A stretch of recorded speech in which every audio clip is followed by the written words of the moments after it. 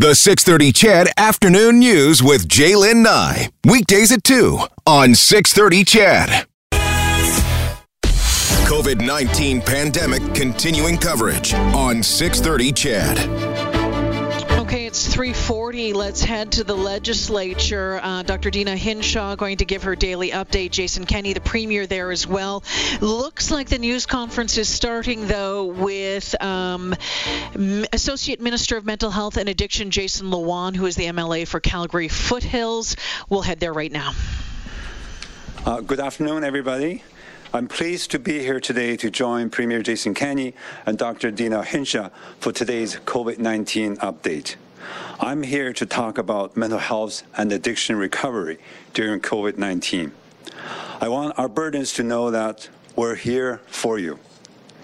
All Albertans have experienced an enormous shift in their daily routines due to the public health order in place to keep us safe.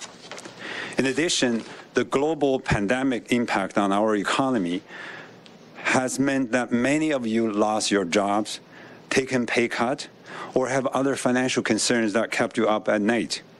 The stress, anxiety, fear, loneliness, and concern is something I can relate to. On the other hand, we've also seen our province once again come together in the way that we always do when we face with difficult times.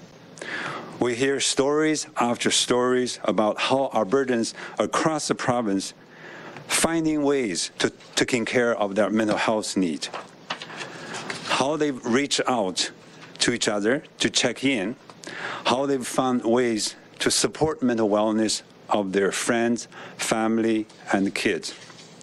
Whether it's through video chat, phone calls, or online peer support, we see a lot of that. We also see many examples of small business stepping up to support Albertans across the whole province. In fact, it became quite evident to me that COVID-19 has brought a renewed focus on mental wellness for our province. It's a spirit of Alberta that we see on the evening news, in the sidewalk chalk, in the window signs, and between friends. Above all, this has been a reminder to us, taking care of our mental wellness is more important now than ever. Prior to COVID-19, we started building a recovery-oriented system care that focused on getting Albertans well, building their resilience, and giving people hope that recovery is possible. In the face of COVID-19, we'll continue doing so by focusing on, once again, the resiliency of Albertans and the Alberta spirit, while working hard with our stakeholders to develop a comprehensive response. Now, it's my greatest pleasure to invite Premier Jason Kenney to speak.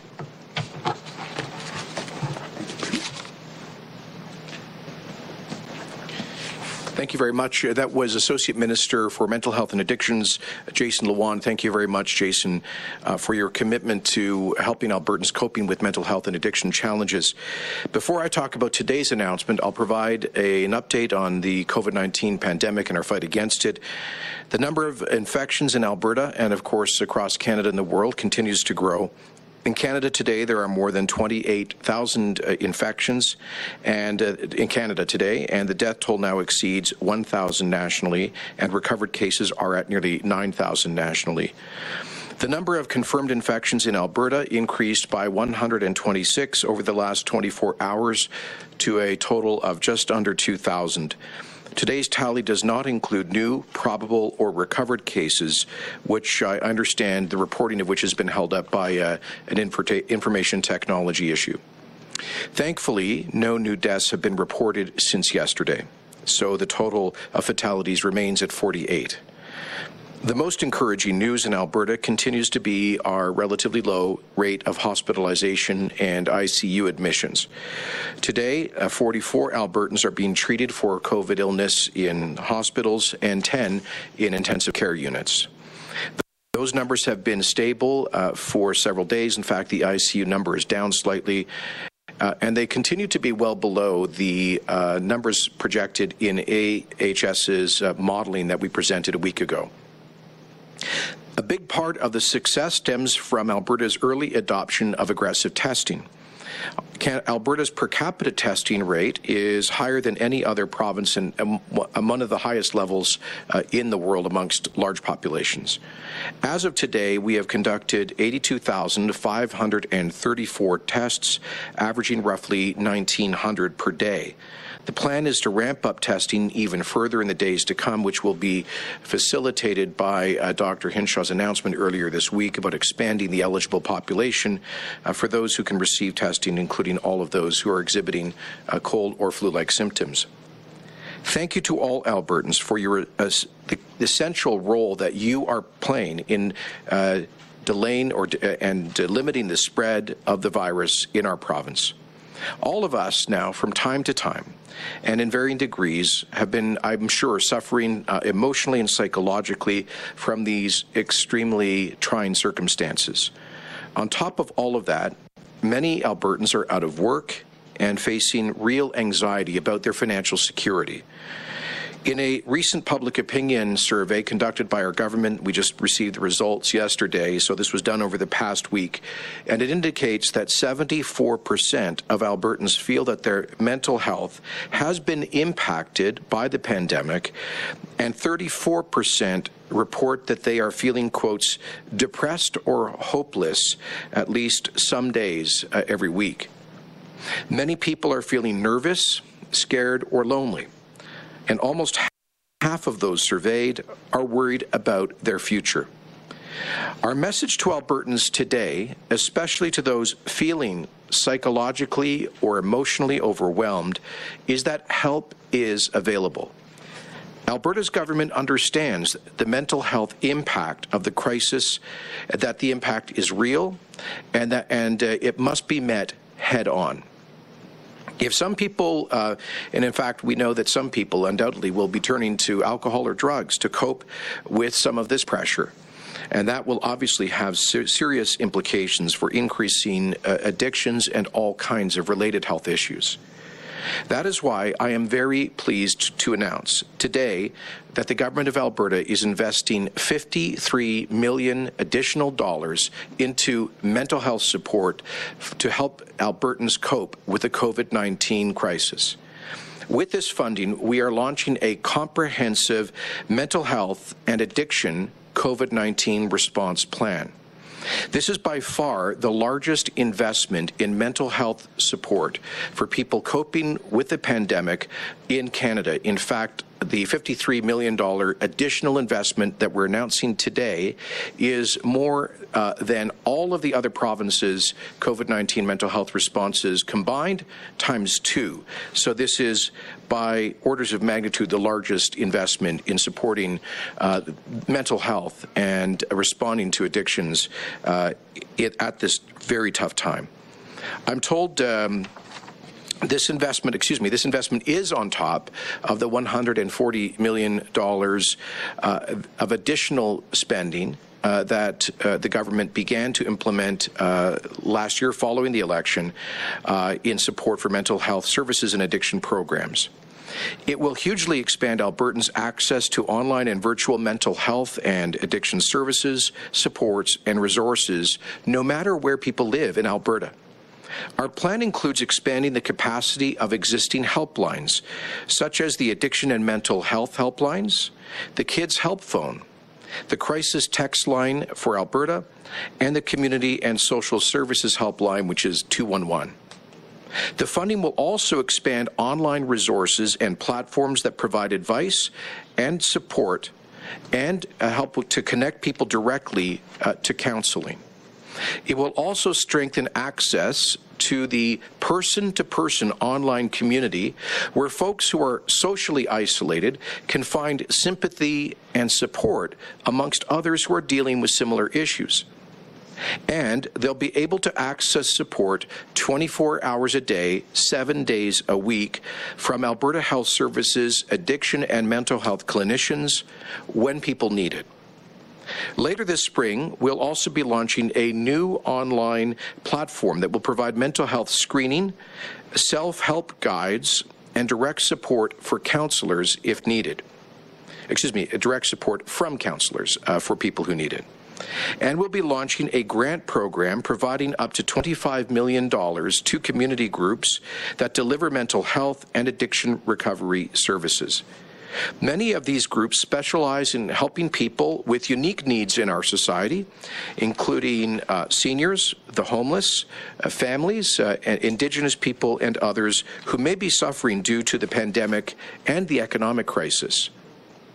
Charitable, nonprofit, faith organizations, and small community groups are all eligible to apply for this funding to help us deliver mental health support on the ground to those who need it. Because some families isolated at home by the crisis are struggling with acute levels of domestic stress, the plan also provides additional funding to the Alberta Health Services Family Violence Services. This AHS service includes addiction and mental health treatment and support. It will be available province-wide, including for Albertans in rural, remote, and Indigenous communities, where social isolation may be even more challenging than it is in our cities.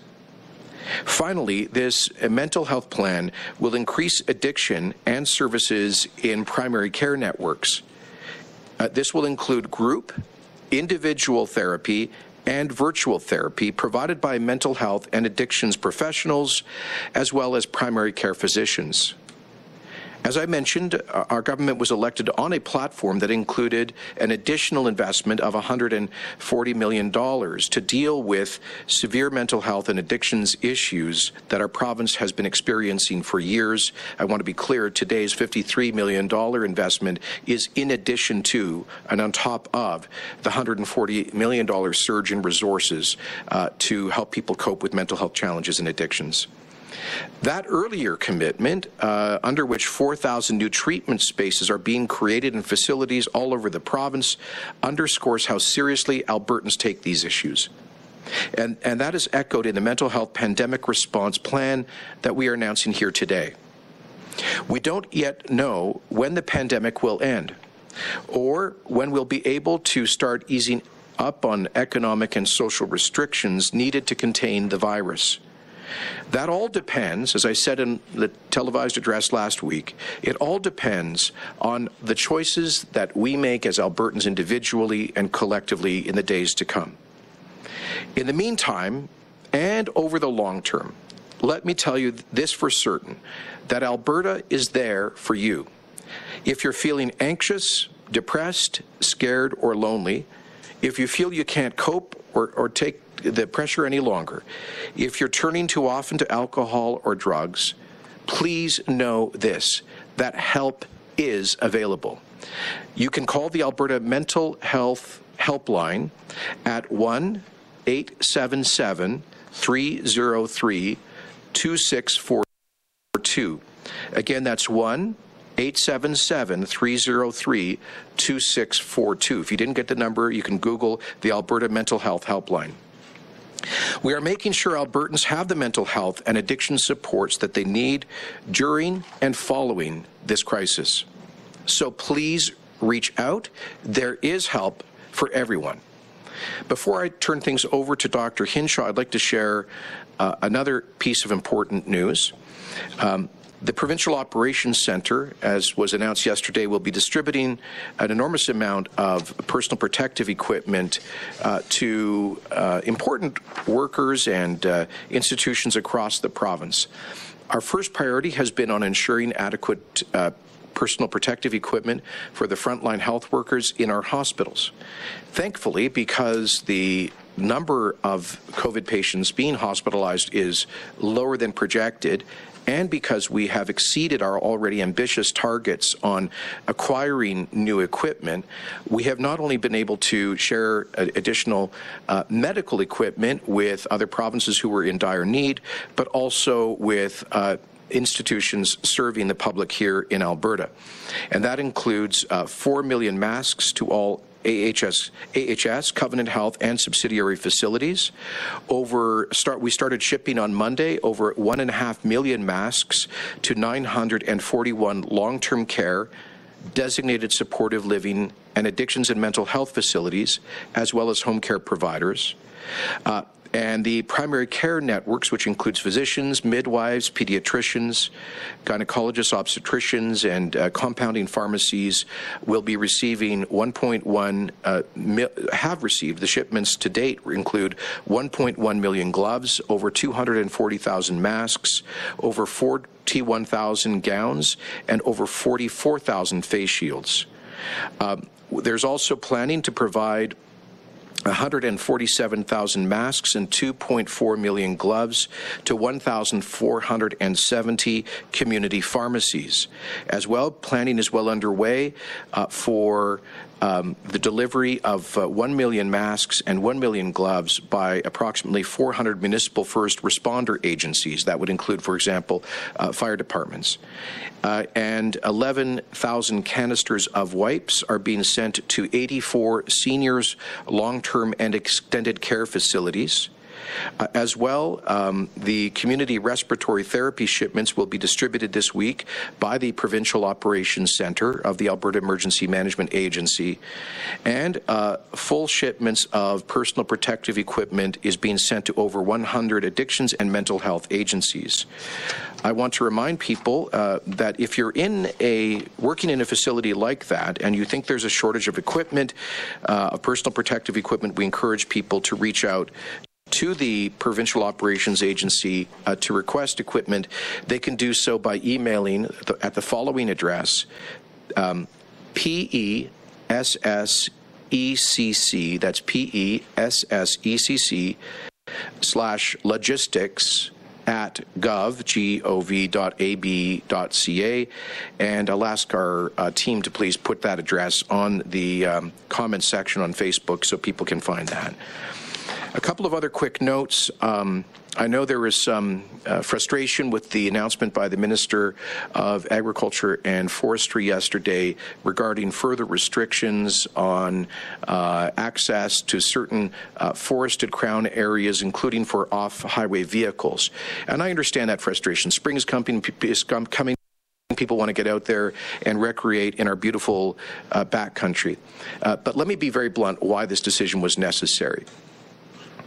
We faced massive wildfires last year, which risked human life, caused an enormous drain on our emergency resources. We had to fly in extra firefighters from all across the world, actually, as far away as Australia, to cope.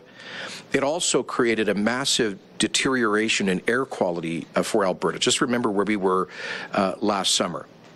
Well, we can't afford to replay that this spring and summer with the pandemic emergency that we're already challenged with. And in particular, we know without a shadow of a doubt that some of the wildfires in recent years have been created inadvertently by OHV off-road use, and as well as of course campfires in the backcountry. We cannot risk. We have to do everything we can possibly do to prevent wildfires this spring and summer more than before for a couple of reasons. One, our normal wildfire crews, many of them are going to be in quarantine, so that, and we can expect a number of them will have to be self-isolating if they have cold or flu-like symptoms. So our workforce, our available workforce to fight the fires is way below where it would normally be. Secondly, we will not be able to fly in supplementary firefighters from across Canada or around the world because of travel restrictions. So we are going to have a much smaller wildfire force than we typically do because of the restrictions around the pandemic. And finally, we cannot risk a massive deterioration of air quality when we're coping with a virus that attacks people who already have compromised respiratory systems. That could really further add to the burden of our healthcare system at this time. So we're all having to make various kinds of sacrifices, and one sacrifice we ask some people to make is to delay their normal enjoyment of the outdoors on OHVs for a period of time. Hopefully we can begin to relax these things once we get into the summer. But I just wanted to explain why those decisions were necessary. We don't do any of these things lightly. We only do them because they are necessary to protect public health, safety, and ultimately lives. I also want to say we appreciate the decision by the Bank of Canada today to commit to purchasing up to $50 billion in provincial bonds. This has had the immediate effect of reducing our average borrowing rate as a province by about 9 basis points, and that builds our confidence about our liquidity, our ability as a province to pay some of these extraordinary bills to cope with the crisis. So with that, I am pleased to hand it over to Dr. Hinshaw for her update.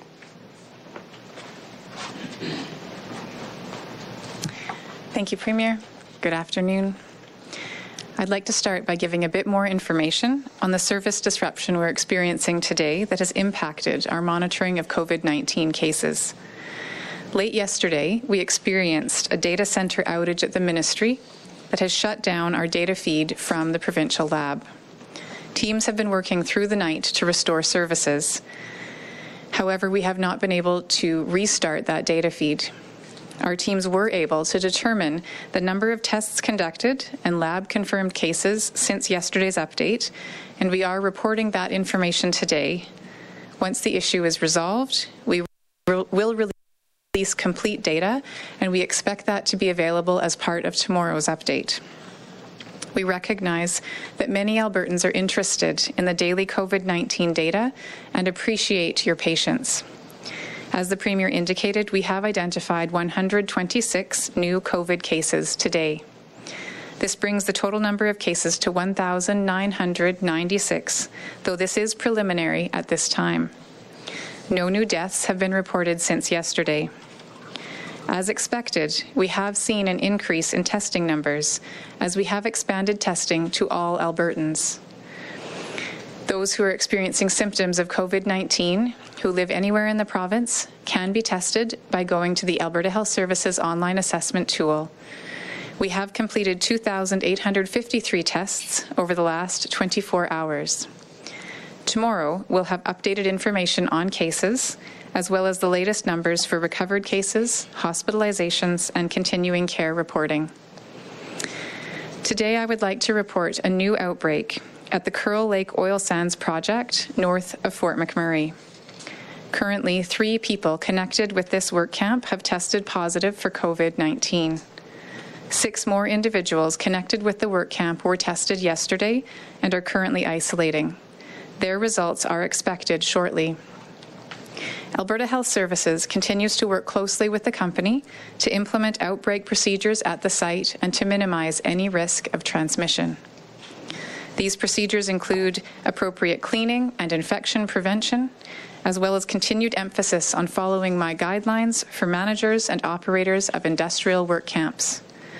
This includes a focus on physical distancing, isolating any employee who has COVID-19 symptoms, and limiting gatherings as required. I thank the employees, managers, camp operators, and employers for their continued diligence to keep these camps functional and contributing to Alberta's economy positively during a very challenging time. We will continue to update you on the situation as it evolves. I'd also like to provide an update related to meatpacking plants in southern Alberta. Over the past few weeks, there have been a few different meatpacking plants that have had cases of COVID-19 reported. You will recall that a few weeks ago we talked about a Harmony plant, and that has been resolved. Local public health has worked with that location, as well as a location in High River, as they do at any work site where exposure may have occurred, to ensure that any close contacts are isolated for 14 days and to prevent transmission in the workplace. As I have previously said, COVID-19 is not a foodborne illness. There is no risk to the public from food produced at these facilities. The facility in High River is experiencing a need for increased testing, and to accommodate this, Alberta Health Services will be opening a dedicated assessment centre there in the coming week. This will be accessible through the Alberta Health Services online assessment, or for those without internet access by calling 811. Even before that dedicated assessment centre is open, anyone in that area can access testing by going through that online assessment tool or by calling 811 if you do not have internet access, and you will be directed to the testing site closest to you.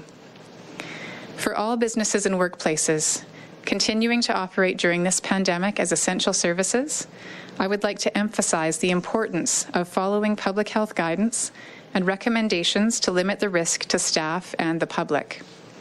This includes performing hazard assessments for all duties and undertaking steps to control the risk of transmission of COVID-19. Finding alternate ways to hold essential meetings of large groups, such as teleconferencing, and implementing business continuity plans to prepare critical operations for any potential interruption. I encourage business owners to visit the Alberta COVID website for additional workplace guidance on how they can protect themselves, their staff, and their patrons. Before I conclude, I would like to recognize the importance of the additional funding for mental health supports announced by the Premier today. These additional supports will help Albertans during these unprecedented times. As I mentioned yesterday, we are all grappling with the impacts of this pandemic in one way or another. No matter what you might be experiencing, whether it's grief, anger, or anxiety, these are normal feelings. It is important to take whatever steps necessary to acknowledge and process these feelings and protect your mental health. I encourage you to reach out to your family and loved ones and support each other, and to reach out to any of the services mentioned today that you may need. Every day, I am moved by the stories I read of Albertans looking out for each other, finding ways to connect, and maintaining a sense of community. I read of Ringette, Alberta, which, after being forced to cancel its season, launched virtual playoffs to reward players and teams for good deeds, such as doing chores or helping others. I also heard of Shakir Daraj, whose Calgary bakery has been delivering loaves of bread to seniors and others in need, with hundreds delivered to people's doorsteps free of charge since the middle of March. Thank you to all of you for doing your part in helping to make these challenging times easier for others. We will get through this together. Thank you, and we will be happy to take your questions. Okay, we'll get the Q&A started. Operator, can you please put through the first caller? First question is Rick Bell with the Calgary Sun. Go ahead, Rick. Good afternoon, Dr. Hinshaw and Premier Kenney. Premier Kenney, the Calgary Stampede is still not decided on their plans for next year, for this year, I should say. Can you actually imagine a scenario where a July 3rd Stampede could go ahead? And the Stampede has said they continue to remain paused on this decision until they receive, quote, further direction from our government partners. Well, considering what we're told every day about what we should be doing with social distancing and other measures, what is the direction of your government to the Stampede on them possibly hosting an event that starts on July 3rd? Well, I'm not going to... Two-part question. Sure. Thanks, Rick. First of all, let me say that the Stampede is an important part of Alberta culture. It's a tradition that goes back well over a century. And I understand, if I'm not mistaken, that the only time they didn't run the Stampede was in 1918 because of the Spanish flu influenza that year. I'm not going to improvise direction to the Stampede or other events. What I can tell you is that we are not in a position to relax the public health orders, including the limitation on crowds or the social distancing rules that we have put in place for the time being. On the positive side, we have seen lower than expected levels of hospitalizations and ICU admissions. But we need to see continued success in the fight against COVID. And in the days to come, I anticipate that our Emergency Management Committee of Cabinet will sit down with Dr. Hinshaw and other experts to receive advice on what guidance we should give the major summer events. I see a number of summer festivals have already canceled. We regret to see that. I can understand them. They've got to make decisions about whether they spend money now for events that might be happening 2 or 3 months from now. So let me just say this, Rick, I'm not going to improvise an answer to that question, but I do commit to you, to the Stampede, and to other major summer events organizers that we'll seek to give them some direction in the very near future. I'm looking over at Dr. Hinshaw, and she's nodding. So, all right, operator, can you please put through the next caller? Next is Dean Bennett with the Canadian Press. Go ahead, Dean. Thanks. Dr. Hinshaw, can you just elaborate on some of the numbers or the trends the Premier was referencing off the top? So I noticed that while the cases are going up over the last 2 weeks, the number of hospitalizations have been pretty much steady in the 40s, and the ICUs have been steady in the mid-teens. Can we draw any, what are your observations on that? Can we draw any conclusions from that or projections from that, or is it still too early? So that's exactly right. We have seen, as we've expanded our eligibility for testing as we expected, we have seen an increase in cases because we are testing more people. But as you note, our hospitalizations have remained relatively steady. And this week I've been working with our epidemiology team to track the hospitalization trends in a bit more detail.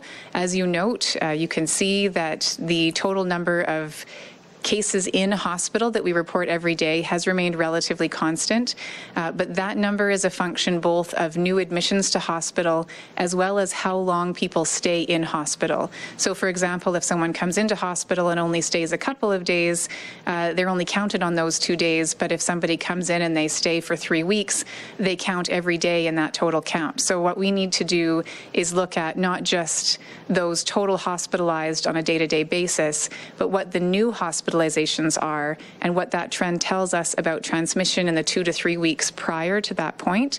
And that's exactly the work that I'm doing with my epidemiology team right now. And we hope to have something that's available for the public to see on those trends by the end of the week. But those trends in this early work do seem to be roughly stable, similar to these other numbers. And so again, I would anticipate that by late this week, we will have more to say about hospitalization trends. But what I would also say is stable is good. It's better than rising. But what we'd like to see are those trends decreasing. And so far, we're not quite seeing that yet. But again, we're doing some work to break that apart, and I hope to have more to say at the end of the week. Operator, can you please put through the next caller? Next is David Staples with the Edmonton Journal. Go ahead, David. Hi.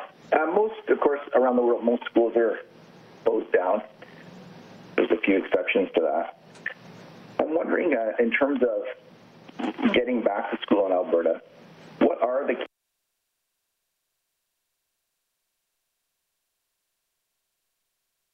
key things that you're going to be looking at? What numbers will you look at in terms of kind of making that decision? Will it be like hospitalization rate, as you were just talking about? And also, are plans now being developed for going back to school in terms of protocols, which we see in some other countries? Are you putting your minds to that, and what might some of those protocols be? So thank you. I will take that question.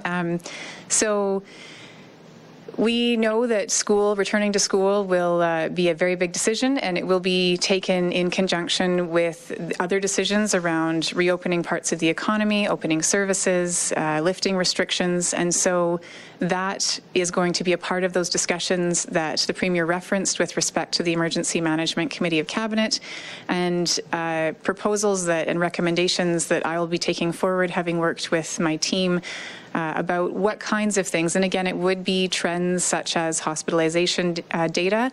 Over the coming weeks, we anticipate having better data now that we are making testing available to all Albertans. So we can also look at our case counts across the province and use that data going forward to see how we're doing in limiting the spread.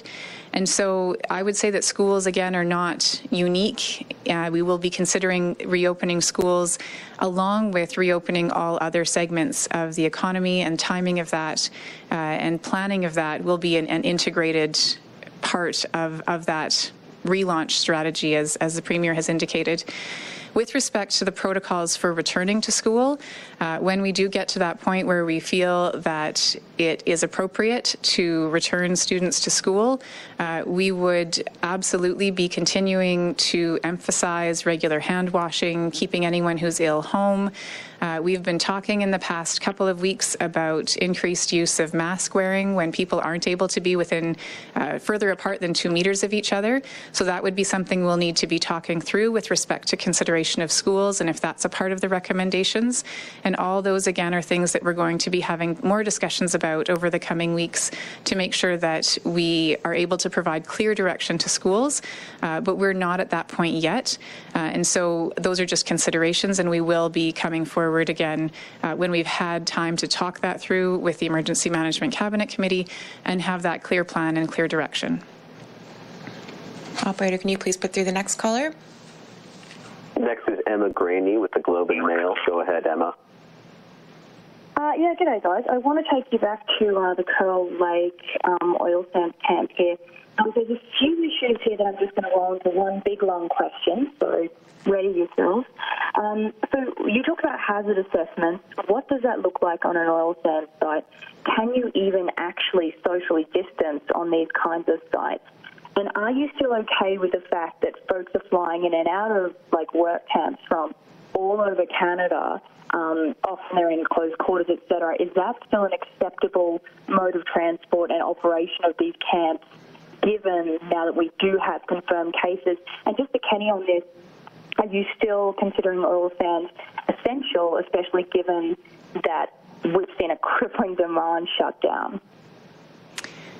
So the first part of that is for me, second for the Premier? Okay. So with respect to how they do risk assessments in those camps, it would be similar again to any work site. Absolutely the fact that there are people moving in and out of those camps from other provinces is something to be included in that assessment.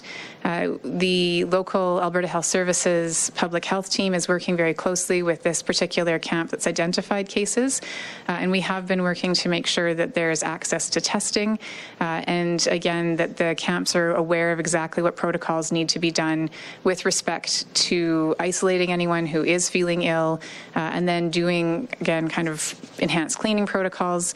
We have provided very specific guidance to work camps on the website of alberta.ca with respect to the COVID management of work camps and trying to reduce the risk. The challenge, of course, is, and I will leave to the Premier to talk about the specifics of the oil economy, that because of the nature of these work sites, it's not possible to do that work without having people come in to do it. And so, again, we are working with those sites, with those operators to reduce the risk, but the consequences of shutting down would be significant. And so we're doing our best to make sure they have all the information that they need and the guidance they need to operate in the safest way possible. Just to supplement that, I concur completely with Dr. Hinshaw, and it is very clear to the government that the operation of those plants is an essential service, but at the same time that every possible protocol must be taken to ensure their safe operation. Indeed, we've been focused on this since the pandemic began, working with major oil sands producers and other operators of critical infrastructure to ensure access to the information that they need, and seeing if they need particular assistance with potential quarantining of workers or PPE and other issues. In fact, we're going to be discussing a whole package of measures at the Emergency Management Committee of Cabinet tomorrow to help to sustain the operation of critical infrastructure. But Emma, simply shutting down those camps is a lot easier than it sounds a lot easier than it actually is, because in the case of, for example, many of the in situ SAGD projects, they obviously need at least a basic crew to operate those plants. And if they don't have that basic operation, and they actually have to turn the plants right down, In some cases, it can cause permanent damage to their reservoir, and with that, lose or jeopardize billions of dollars of assets, which are absolutely central to the operation of the provincial economy. So this is not something that we can take lightly. The enormous economic long-term risk of simply by fiat shutting down SAGD projects in particular could be devastating to the province for years to come. And so our preference instead is to mitigate risk on the public health side with the measures that we are taking. Operator, can you please put through the next caller? Next is Julia Wong with Global News. Go ahead, Julia. Hi, this question is for Dr. Hinshaw. The limits on prescription drugs mean that many people have to go refill the prescription every 30 days. How concerning is that for seniors who are trying to stay safe? So the requirement for people to fill prescriptions only for 30 days as opposed to 90 is something that's being done to help manage the drug supply and make sure that there's enough medication for all those who need it. And I recognize that that can be a burden for some people. With respect to seniors, what I would encourage people to do is to see if their pharmacy has delivery services. Many pharmacies do offer this kind of service, and so that would be something that people can check and see if that's available to them. And then also, if people have friends or family or neighbors who are willing to run errands for them, then that's something that that person could ask someone to pick up their prescription for them. So the requirement to pick up every 30 days doesn't necessarily mean that the people who are getting the prescription have to leave their house. So again, I would encourage people to explore all of those different options. And if there is no one else who can go for them and they do need to go out themselves, then again, things like going just from their home directly to that location, making sure they're washing their hands frequently, making sure that they're 2 meters or more away from others. And if they do have a mask they can wear while they're out, again, that would be more to protect others. But ideally, if they're able to stay 2 meters or more away from others, it would mitigate the risk to them. Operator, can you please put through the next caller? Next is Robert Tuttle with Bloomberg News. Go ahead, Robert. Yes, hi. Premier, I just wanted to get your reaction. There appears to have been a court judge has ruled against Keystone, I think in the States. They ruled with the Sierra Club. I wanted to get your reaction to that. And I'm sorry, on the curl thing, I didn't hear clearly. Did you say 3 people, 3 cases and 7 people isolated? Is that correct? Well, Dr. Hinshaw will just check her figures and get back to you on that. On the first question, okay. I haven't heard about any court judgment. I do know that there was a hearing scheduled for April 14th before the same judge who had previously enjoined KXL. And the legal advice that both we and TC Energy had received was that the second presidential permit was completely lawful and fully compliant with presidential power to permit a project of this nature, and that the legal risk posed by the challenge to the second presidential permit was very low. So if there's been a new judgment, we'll obviously please give us time to read it and assess it, and then before we make comment on it. Would you like to specify the Curl situation? So in terms of the oil sands work camp, it's 3 confirmed cases and 6 that are currently being isolated and tested. Operator, can you please put through the next caller? Next is Kevin Nimick with CTV Calgary. Go ahead, Kevin. Hi there. We've heard from several long-term care centers that have tried to buy their own testing kits to swab residents and workers. Has there been any further discussion since yesterday regarding testing everyone at the home to try to permit further outbreaks? So I would really caution long-term care operators from purchasing kits on the open market and then trying to perform those tests themselves. Just because testing equipment has to be calibrated, it has to be evaluated, and so it would be, I think, quite challenging if they're trying to do that themselves without laboratory training and assistance. We are absolutely making testing available as promptly as possible to all long-term care, continuing care sites across the province when anyone experiences even mild symptoms. I am aware that in other provinces there is work underway to test asymptomatic people in those contexts. But what I would say about that is, again, as I have said before, if you test someone who has no symptoms, it's just a snapshot in time. It does not indicate whether or not that person may go on to develop COVID 2 days later, 4 days later. So it is not a guarantee. It is not a safety net. You can't test every person who presents at that site as a way of trying to have a safety barrier around that site. We are discussing if we do have capacity after we've implemented this expansion of our testing across all of Alberta to those who are symptomatic at the highest risk of transmitting. Long-term care sites certainly are a focus and a priority where we would consider starting to test some who are asymptomatic, particularly in sites where there is a known case in either staff or residents. But again, I think it's very challenging for sites to try to take on testing themselves without any coordination with our health services, and I would strongly caution against that. And if sites are feeling that they do not have sufficient access to tests for residents or staff who are symptomatic, I would encourage them to reach out to Alberta Health Services, because it is our goal to ensure rapid testing to any of those sites so that prompt action can be taken with any positive results. Okay, we have time for 2 more. Operator, can you please put through the next caller? Jason Herring with the Calgary Herald. Go ahead, Jason. Hi, Dr. Hinshaw. I know yesterday we saw a big increase in Calgary numbers. I don't know what the numbers were today, but is this something that you're worried by or that Calgarians should be worried about? Or is this just a product of the expanded testing having come to Calgary first? So it looks like there are a couple of things happening. So absolutely one of the things that's happening is we did expand to all of Calgary last week. And so we are seeing increased numbers in terms of people presenting for testing in Calgary, and we would expect that that would increase the numbers.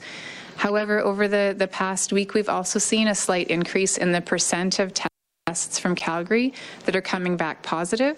So Calgary had been sitting at about 2% positivity, and they are moving up to closer to 3 or just above 3%.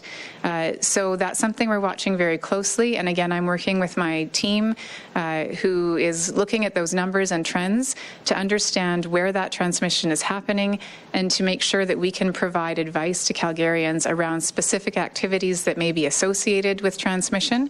But again, it's a little early to be able to provide that specific analysis. So certainly something that we're concerned about. I don't know how many of the new cases today are from Calgary, just given our data issues today. But absolutely, it's something that I am watching very closely, and again, hope to have more information later this week about some of the trends that we're seeing in that particular city. Okay, operator, can you please put through the last caller? Stephanie Rousseau with Radio Canada. Go ahead, Stephanie. Hi there. We're hearing of an outbreak at the GBS meat facility, and I'm just wondering if you can confirm that, and do you know how many cases there are? Sorry, can you repeat the name of the facility? Yes, Brooks. JBS in Brooks? JBS, yeah. So we have been informed about several cases in Brooks. There may be a linkage to that particular plant. Local Public Health is doing an active investigation and working to determine what linkage and what kinds of processes may be required. So again, this is something that Local Public Health is actively investigating, and I would anticipate more information in the days to come. Okay, and the Premier has a brief statement to make before we wrap things up. I just, unfortunately, there were no questions about our historic investment in mental health support, but I did want to thank Minister Luan and his team for working very hard over the past 3 weeks to put together a very solid package. And once again, want to invite community-based organizations to, if they believe they can support people with, in terms of mental health and addictions, there is a $25 million fund available for them to apply. All of the details will be available online. Just wanted once again to thank all of those who put that package together. Thanks very much, everyone. All right, that wraps up today's news conference, the update on COVID-19. Just before we get to the 4:30 newscast, what you heard was the government putting an extra $53 million into mental health supports in Alberta. Eileen will have more on that coming up as well. There's been an outbreak of COVID-19 at an oil sand site north of Fort McMurray at the Curl Lake project. 3 cases have been confirmed there. 6 more people are being tested and in isolation. And you'll remember we talked about this and the concerns around that with the mayor of Wood Buffalo just a few weeks ago. And I know a number of you who've been working in the oil sites have been questioning about what about us and what are the rules around this. So interesting that it's now happened. We'll keep you updated on that one as well, and can tell you the numbers. 126 new cases of the virus, no new deaths being reported today. We'll take a look a little bit closer at those numbers, plus head to City Hall for a news conference coming up.